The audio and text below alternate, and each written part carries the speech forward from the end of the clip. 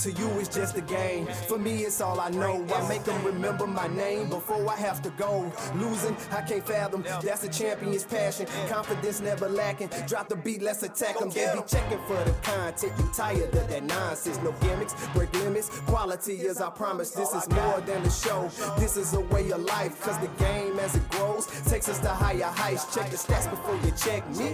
And don't tell me who the greatest if you don't know the history. Rob and Ramon and Carlos, the new big three. And if the opinions ain't from them, don't bring them to me. Cause I go off like a rocket launcher.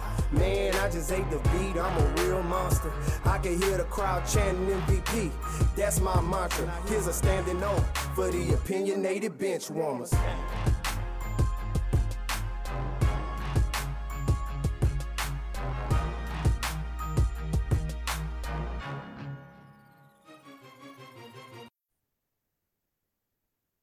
Welcome to the Opinionated Benchwarmers podcast, episode 154. Your Opinionated Benchwarmers are back to do what we do best, and that's discuss sports. I got my brother Ramon in here. It's just me and him holding it down today. Man, what's up, Ramon? How you feeling, brother? What's up? What's up, bro? Like you said, holding it down. Shout out to our boy Los in his absence. We're going to hold it down for you in this episode, bro. But, been a pretty good day. Not anything too outlandish or too different from kind of the usual day. But been a lot of good stuff going on from a sports perspective, especially, obviously, the different things that we got to talk about from an NFL stint and sake. So, that's kind of pretty much from my end at this point, bro. And I know we don't do it often enough. I want to ask you, man, how are you doing? I'm good, man. Good. Doing what I like to do, love to do. Here with you to discuss the sports topics, man. Get away from the real world a little bit to have some fun. So, we getting straight to it, man. But we coming off championship Sunday, championship weekend, I should say. And we talked up, at least I did, Lamar Jackson, and how he would perform and hoping and wishing that he was able to get the job done, but ultimately they failed. I think they shot themselves in the foot more than anything against the Chiefs, but you can't do that against that bad man, Patrick Mahomes. And ultimately, the Chiefs will be advancing to the Super Bowl, man. But I'm interested. I've been excited to get here all week to get your thoughts on that game, and what does it do for you in your eyes on Lamar Jackson's legacy? Yeah, so I mean, when I look at it, obviously leading into this game, I believe that across the board, we kind of felt that Baltimore was the more complete team coming into this matchup and felt that they would likely advance to the Super Bowl. Of course, we all had that little disclaimer. You always, when you deal with a guy with Patrick Mahomes, have to give the disclaimer that you can never count him out. But I think that ultimately, in getting straight to your question as it relates to Lamar Jackson, I think that once again, it allows you to have a little bit of those question marks that have surrounded him from a postseason standpoint. Do I think that it was, let's just say, an ultimate kind of choke job or something of that sort? I wouldn't characterize it at that and take it to that extent and level. But to me, when your defense holds a guy like Patrick Mahomes and the Kansas City Chiefs to 17 points and you are at home, you have to do enough to get your team over the top. And so 10 points is not going to get it done. I do know that obviously you were right there on the cusp of having a touchdown, which obviously we know the fumble from Zay Flowers. So, the offense was responsible for that drive and getting them down there. And Lamar is, of course, partially responsible for that. But I think that once again, it just doesn't allow him to be in that place that we were ready to put him as far as potentially being the number 2 quarterback in the league. Obviously, whether he won or not, I mean, we still weren't going to place him ahead of Patrick Mahomes or even in the Mahomes tier. But I think it still just brings those question marks just from a playoff standpoint. I think the thing that I was maybe the most confused about was, although he had finished with 8 carries for 54 rushing yards, I felt that there were more opportunities that he could have gotten out of the pocket, that he could have used his legs And I didn't see him do that quite enough. So it wasn't to me an all-time just bad performance where I thought he just tanked and that he just really choked. But I also thought that he could have been better. Yeah, I agree. I think you said it right. It was last week, and when we talked about tiers of quarterbacks, and when I say to you that it's just different, this guy is different. And when you look at Patrick Mahomes in comparison to a Lamar Jackson, did Lamar Jackson lose? Did they lose that game because of Lamar? No, but did they win the game because of him? No. So when you're talking about different tiers of superstars and stars, they're born in the playoffs when it matters most. This was a game that Lamar really needed to do to establish himself. At this point, what is he, 2-4 in the playoffs? You look at that, and then you look at Patrick Mahomes with his sixth appearance in the Super Bowl. No, not six. Six. So Can't be six. It got to be this will four be or five. his 4 or 5, right? fourth. This will be Fourth. his, I think, fourth appearance. So 6 AFC championships. He Six lost one AFC. to Tom Brady and one to Joe Burrow. So this will be his fourth Super Bowl appearances. Fourth Super Bowl. So when you're looking at a fourth Super Bowl appearance, and Patrick been in the league for how long? 5 years, I think six this years, is his seventh year in the seventh league year. because I think he sat the first year behind Alex Right, Smith, if right. I'm correct. And then as a starter, every year as a starter, he's at least been to the conference championship. Exactly. So, as like Ramon so eloquently spoke it, that's the difference. And, I think in a game like that, Lamar didn't do enough. Is it a choke job? No, but he had to play better, and no excuses. You have to get your team to that point in order for you to be named with the greatness of Patrick Mahomes. So as it stands right now, Patrick Mahomes is alone atop. It was clear before the game, but it's even more clear. It's just Lamar couldn't get over the hump. Now, Zay Flowers and the officiating in this game wasn't the best either. I felt as though there were a couple defensive holes that the Chiefs got away with. I felt as though the Zay Flowers taunting, I understand the rule by the book, but at the same time, Kelsey had been taunting the whole game and nothing happened to him and he wasn't flagged. I felt as though, as a ref in that game, you really have to decide whether you're gonna, you know, affect the game or are you not? And I think that was kind of a bit much to do. But then Zay Flowers got to be smarter than that. And Roquan has to be smarter than that. Roquan got a very pivotal penalty for, unnecessary roughness as well. To me, I thought that the Ravens as a whole team, they were just a little bit out of control emotionally. And that's the theme that I got throughout the whole game. And that's why you got the offsides, the false starts. They just seemed a little bit, their nerves were a little bit rattled to me. And I think that Zay Flowers, that he costed them the game. When you're trying to dive for the touchdown with three players around you, let's call it what it is. That's a selfish play. And although I heard him say that one play doesn't define you, yes, it doesn't, but I would like to hear a little bit more accountability there as well. But yeah, I mean, ultimately, Lamar, that's what it is. I'm rooting for him, and I think he'll be back there, and I do think he's gonna get a Super Bowl before he retires. But I think that we got a little bit more answer into the greatness of Patrick Mahomes, and we got the answer of where Lamar is in his second order. Yeah, no, I agree with you there. I think that you definitely completely covered it. You covered my assessment as well as the Baltimore Ravens. Like you said, it just felt like maybe the moment was a little bit too big for them. And, it just felt like as a team, they weren't just kind of settled enough, even kill enough. They just seemed like everything just got too big for them in the moment. And what I still will caution is that we still never know with these things, man. Sometimes it seems like you will get another chance. It seems like you'll get another chance to get to the mountaintop, but it's never guaranteed. And Ex Barry Sanders. yeah. Yeah. And when I look at it, and even think about what you got, Dan Marino. Dan Marino what I think got there as a rookie or as a second year player, and everybody would think that hey, he would get another chance, and he never got back there again.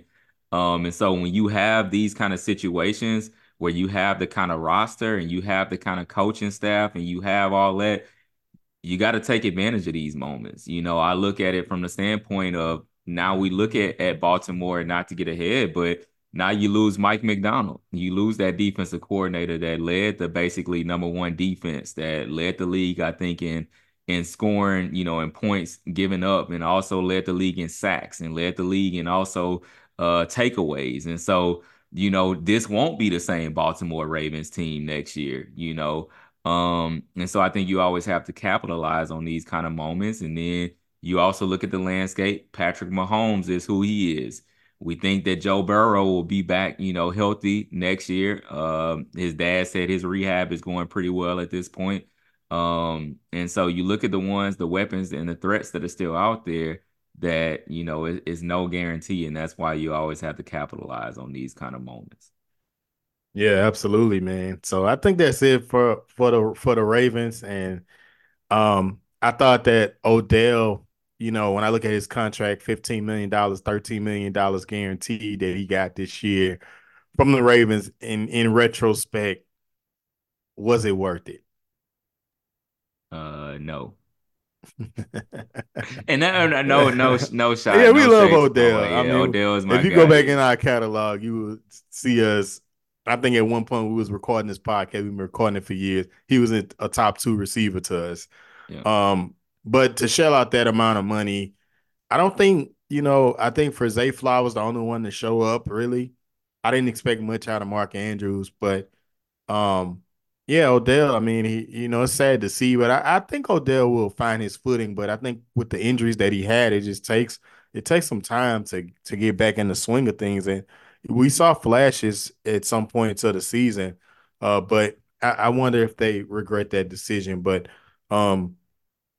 yeah, moving on. I mean, I think that we got the next game here. A lot of controversy around this game with the Lions and the 49ers. Of course, we know the 49ers will advance. I feel like the Lions had every opportunity to win that game, but I guess the question here is, how aggressive is too aggressive?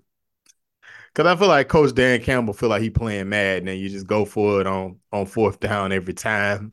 I thought the 4th and 3, I almost lost my mind on when they went for it. I think that was what 4th and 3, Yeah. and they didn't get it. I mean, it changes the game. Like, you can't do that. Like, you can't just you kick the field goal. Like, I know the guy was like 80. That field goal is like 80% from their range, but I like my chances on 80% than going for it on 4th and 3. At that point, they could have went up by 10. At that point, you're just playing keep away. But, to go up 24-0, 24 to 7, 24-7. 24-7. 24-7, and then like to lose the way they did, man, I'd be heartbroken as a Lions fan. Yeah, yeah, no, I think to answer your first question, what is too aggressive? Dan Campbell, that's too aggressive. I think that Dan Campbell has to understand that there's a difference between coaching in the regular season where you live to fight another game as opposed to coaching in the postseason where it's one and done. You lose a game, that's it for your season. And just as we were just talking about Baltimore and there being no guarantees that you get another shot at it, that you get to get back, that's the same thing with the Detroit Lions. This is a franchise that I think, as we stated before, had not won a playoff game or been in the playoffs or something of that sort since 1991. In 1991, neither one of us were born. So that just lets you know how much this organization has struggled for so many different years. And so you finally get to the point where you have a team that's positioned that really, has a shot at least getting to the Super Bowl or having a chance to win it all. And I think that honestly, as a coach, Dan Campbell, this is where your point to Zay Flowers about taking accountability. I think that Dan Campbell has to take accountability here. And it can't just be, this is who I am, this is how I do things, this is okay. No, the way in which you did things, it directly cost your team. If Dan Campbell, to me, goes to try to take those points in both of those positions, especially the time when I think they might have still been, I think they were down 3 and had a chance to tie the score or something like that. Yeah. Yeah. In the fourth quarter, yeah. Yeah, he did it twice. He did it in the second half, where the Lions had an opportunity to go up 24-14. Could have went up by 17 points. he opted to go for it on 4th and 2 and didn't get it. 49ers consequently went right down and scored right after. Um, and then, it's like you said, and that you said a mouthful there. I mean, taking accountability, and then as a coach, putting your job is to put your team in the best position to win. So think about this, right?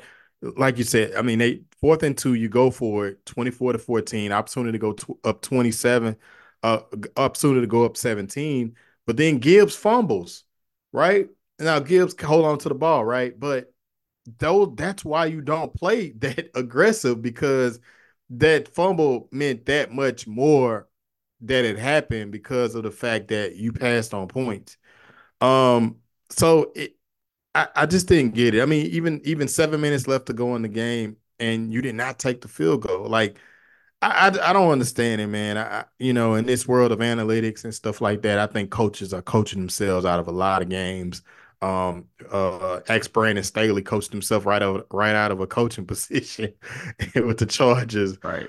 But I mean, I think you have to be calculated. But I remember the days in football, Ramon, as you remember as well. It was a huge deal for a coach to go for it on 4th and 1, Yeah. yet alone 4th and 2 and 4th and 3. And now in today's game, you see that guys are going. But uh, adversely, you see, good coaches and well coached teams like the Chiefs. They take calculated risks. When they go for it, it makes sense. And then you got Dan Campbell in there, and he didn't do that. So I agree with you, man. And that's why I said, like you said, a mouthful. It's just I felt like Dan Campbell really, he took that game away from his team. I feel like Golf outside of that second quarter throw when he missed Gibbs for the touchdown, I feel like Goff played pretty good. Now obviously we know that Goff's passer rating and everything goes down when they was able to get pressure. So when Bosa was able to get there, of course he, was rushed, but for the most part they was able to keep him clean, and he played a pretty good game. I just think that factor with Dan, I mean, I think I would put that on him this go around. Yeah.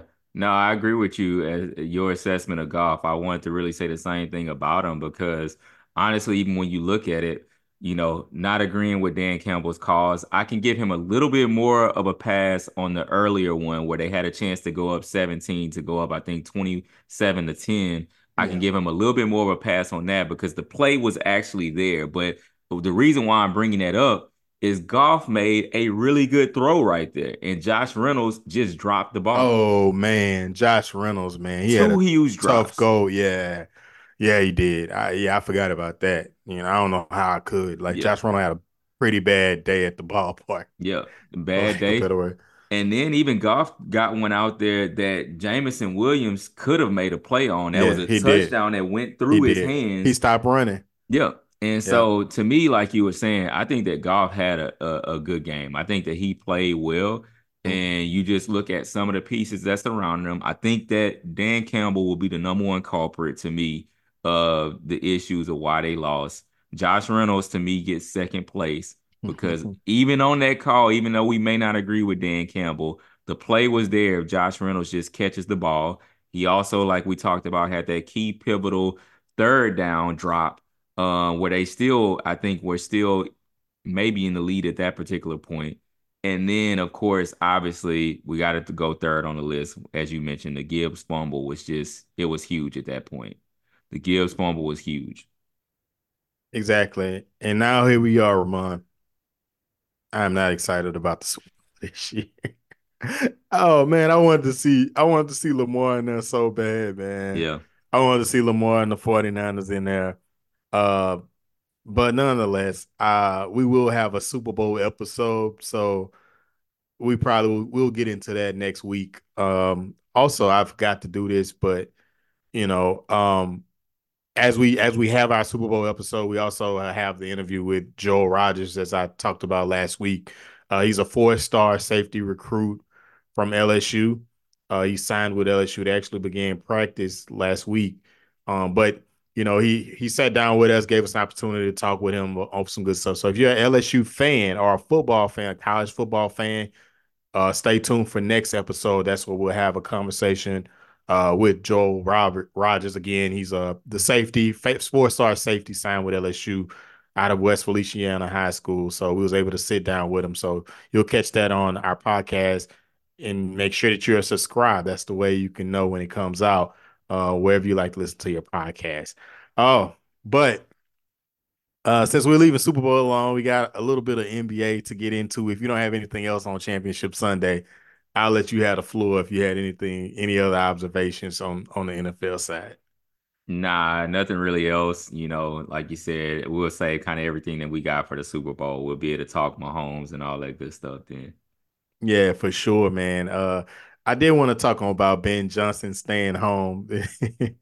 I was like, man, Ben Johnson was like, man, he a smart man because either take a bad job, coaching job that's left, or stay where you at and horn your skills more, get paid more, and then catch the next coaching cycle. Yeah, no, 100%. Like you said, I think it's a smart move. And the thing is, with all those pieces that are still there, they still will have an upper echelon offense once again. So pretty much anything and any opportunity that he wants, even going forward, will still be around and there for him. And then you have Bill Belichick that there's reporting that it's more than likely he will miss this coaching cycle. He will not be hired. Is that a shocker to you? Somewhat, yes and no. I think the thing about it is no one really would think that someone of Bill Belichick's, pedigree and his resume and all of that would be left jobless. But in this day and age, man, people want a long term, something that they can coach that they can build with. You look at some of the young coaches that are getting opportunities, and Gerard Mayo having an opportunity, I think, at 37. Mike McDonald now, sits at 36 as the youngest head coach. We've seen kind of that youth movement go, and I think that people want kind of that young energy, that young vibe. And I think that there's maybe a feeling around the league right now that Bill Belichick doesn't resonate with this generation. I think that they respect his football mind and things that he can do from that regard. But if he can't resonate with the players, then how good of a fit is he? So I say all of that to say there is a little bit of shock just for seeing Bill Belichick jobless, but then there's not the shock factor from the standpoint of I understand teams wanting to go in that youth movement, that direction, something that they can have for a sustained period of time. Yeah, I mean, for Atlanta to interview him twice, I mean, that was a slap in the face, but he humbled himself and did that and went through their process, and he still lost out on the job. But it's like you say, Ramon, I'm not going to repeat it. I think that NFL is going on this youth movement, which was started by Sean McVay and the Rams. So, and we look at the 49ers in there, with a young coach. So, with Shanahan, but yeah, I mean, it is pretty. It takes you back. I really was took back that he wasn't being hired. I thought for sure he would be hired, but we know Belichick's not done. He doesn't want to be done. He's so close. He's probably about a season and a half away from being the most winningest coach in NFL history. I think that's owned by Coach Shula right now. And I think that he wants to get that record. So if he don't get it this year, man, it's hard to believe that he'll be able to get it next year. So we'll keep an eye out on that, but it's going to be interesting to see if what happens with Belichick going forward. I think what we have like one more coaching spot open. I think the Commanders are the only. Yeah, I think the Yeah. Commanders are the only one left. Yeah. Yep. Um, so moving on to the NBA here, a couple storylines here. I mean, first off, we want to start off with the biggest story I think is Joel Embiid, right? Had pretty like a significant knee injury after Jonathan Kuminga fell on his leg. But I mean, that's not the story, right? 2 days before, he was warming up. 2 games before he was warming up. Well, a game before he was warming up. No, 2 games before he was warming up, and then they called him. He was a late scratch, and then the second game he didn't play, and then in this game he attempted to play, and he's injured. Well, the thing is we know Joel Embiid averaging 35 points, I think 12 rebounds, and 4 or 5 assists, something around that nature. He's a true MVP candidate. He's my MVP candidate favorite. However, with the NBA implementing the 65 game rule for all accolades, such as Defensive Player of the Year, Offensive Player of the Year, MVP, all of this has to go through I mean, six man of the year, all that stuff you have to play 65 games minimum to be eligible. Well, with this knee injury, people are thinking that, you know, Embiid could be threatening not to get the MVP just because he's not able to stay healthy. Now, we know his history. You know, he started off his NBA career, missed his first year, his rookie year, maybe year and a half in the league, injured. So we know that there's a history of injuries with Embiid. That's the story. But what I want to discuss is the 65 game rule. Are you still a fan of this? Because this is an example of what can happen because this rule is implemented. Or you think the NBA should reconsider this upcoming offseason? Um, I would say overall, I lean more towards the side of not being a fan of the rule. Just because, as you mentioned, I mean, this Joel Embiid example comes up, but also too, Tyrese Halliburton is finding himself in a similar situation. I think Tyrese Halliburton only has the opportunity to miss two more games this season, or he'll be disqualified from any opportunities of any of the awards or any of the All NBA teams and different things of that sort. So ultimately, I lean more on that side of not being a fan of the rule, especially, sometimes you do have serious, legitimate injuries that you just really can't avoid. And I don't think that somebody should not have an opportunity to win a season award or be on a season team just because of something that may have been out of their control. I know I get the premise of it that you're trying to prevent all of this load management and that type of stuff like that. I get that premise of it, but when you see situations of this sort, I lean more towards the side of, not having that, in place.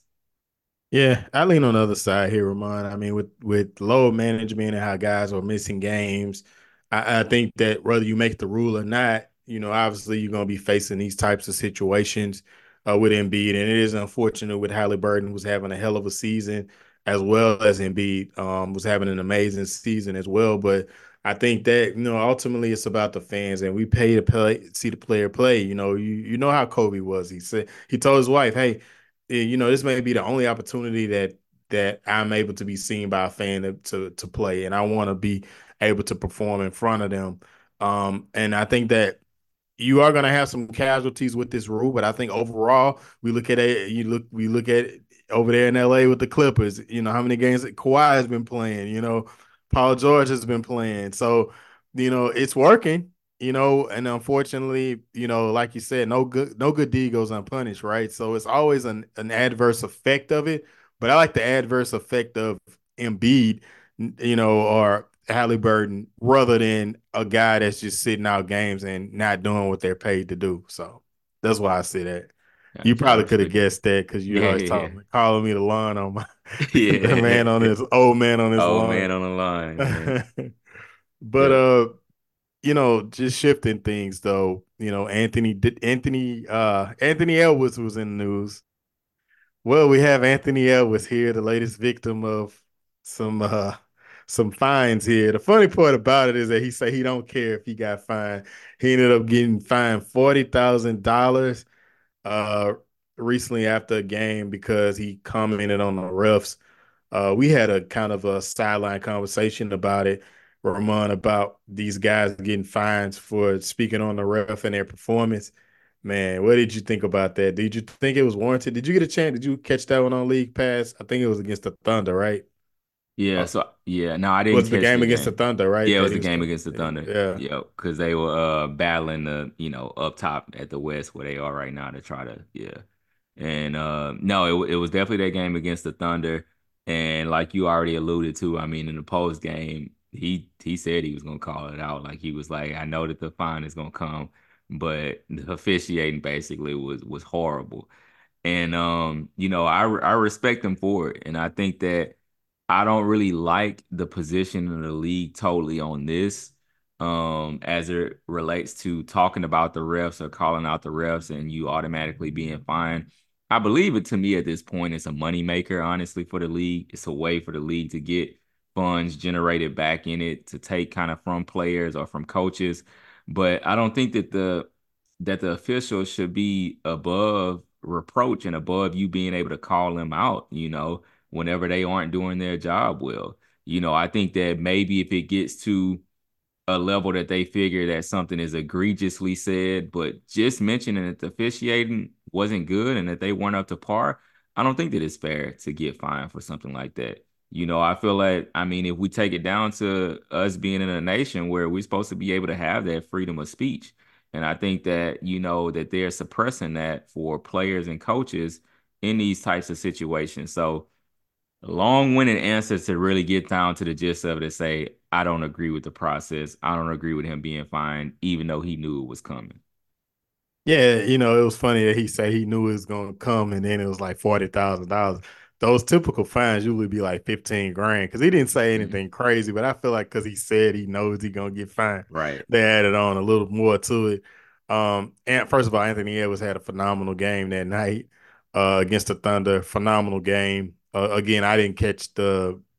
I do have League Pass, but I think I was watching the Lakers that night. I had to be watching LA. I don't know. Yeah, yeah, yeah. Yeah, I was Probably watching so. Yep. LSU. Yep. I was probably watching LSU girls. But yeah, I mean, I don't think, like you said, I mean, players are publicly held accountable. I think refs should be publicly held accountable to the same standard. When they make a mistake, what happens? Like I love the NBA 2 minute report, but what happens to the ref that missed that call? I think just like the players, their fine and punishment is made public. I think the refs should have the same treatment. I think that the refs in the NBA, I've been questionable, and I don't know what is what. I mean, I watch every Lakers game, and I still can't figure out what's a charge these days, what's a defensive foul these days. I can't. I really don't. I really can't tell you what is a foul anymore. I am seeing a lot of discrepancies in the call, and not just with my Lakers, but just across the league. Um, it just needs to be cleaned up, and it's really frustrating to watch. I was watching the Lakers the other night, and I think that was Vanderbilt that had an amazing dunk that didn't count because they called the foul. Or was it? It might have been Vandy. It was somebody. It was somebody that but I'm like, the guy is still moving. How is this a charge? Last time. And then secondly, I don't know when this rule started. I thought in the NBA, if you dunk on somebody, it's always a defensive foul because that's what the league want to see.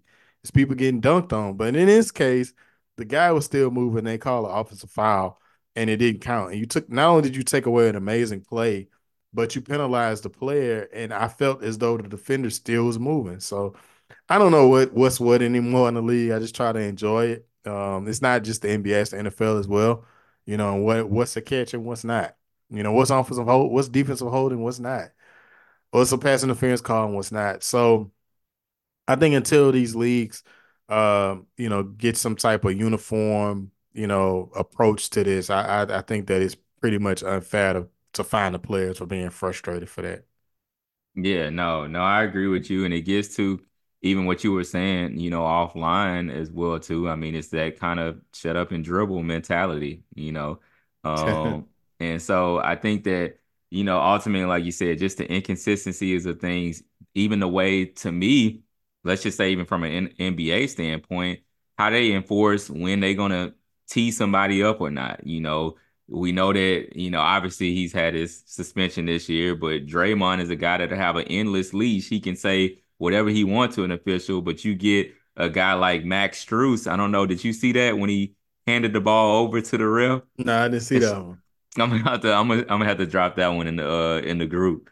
But like he hands the ball over to the ref. He kind of tosses it a little bit, but it's nothing that's egregious, and he gets teed up right there on the spot, and it's like this isn't really even that serious. And now you as a ref, you're making this about you, and the show starts to become about you and not about the actual game. So, with that being said, there's a lot of things like you said that need to be cleaned up.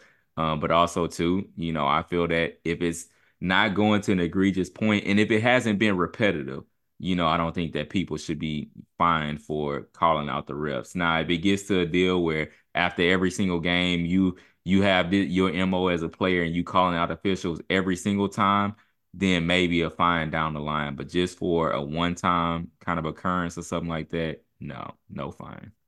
Yeah, I mean, I'm watching the game last night, and Vanderbilt clearly gets pushed in the back, and it's a common foul. Like, do you know how? it's an unspoken rule. You do not touch a man when he in flight like that, and you push the man from behind like that, and nothing happens. And of course, Vanderbilt gets thrown out the game, which I'm like, bro, like, you know, like stop being so sensitive. Like these refs are like it's like their ego is bruised so easily, man. It's I don't know. It's frustrating watching refereeing in the NBA so far this season. Um, but yeah, man, I think we did it again. I think I appreciate all the listeners and everything for hanging with us and rocking with us for this long. Make sure that you check us out that episode next week. Make sure you subscribe to podcast. Again, like I said, we'll have our conversation with Joel Rogers, 4-star safety, signed with LSU, so he'll be going on. He's already started on campus, early enrollee, so we expect him to make an impact next season for our LSU Tigers. But it was great talking with him. It was a good retrospective conversation. And the only way you can get that and get notified immediately is if you subscribe to the podcast on your favorite platform in which you get your podcast. Also, leave a review and be on the lookout for that conversation. You got anything to add on that conversation, Ramon? Nah, like you said, man, it was definitely a good, humble, young guy, man. Gave us a lot of good insight just on his mentality, the way in which he approaches the game. Just a lot of good insight that I think that the listeners will really kind of like to delve into. And I think that we had a good time with it. I think that we had a fun time with the interview, laid back interview, not uptight, anything of that sort. Definitely flow with our typical style, but it's always good when you can get a guy, a nice upstanding guy like that has a good head on his shoulders and really a bright future. So be on the lookout definitely for that interview. Man, 100%, 100%, man. So we're gonna get out of that. We're gonna get out of here, and until next time, see you later. Later.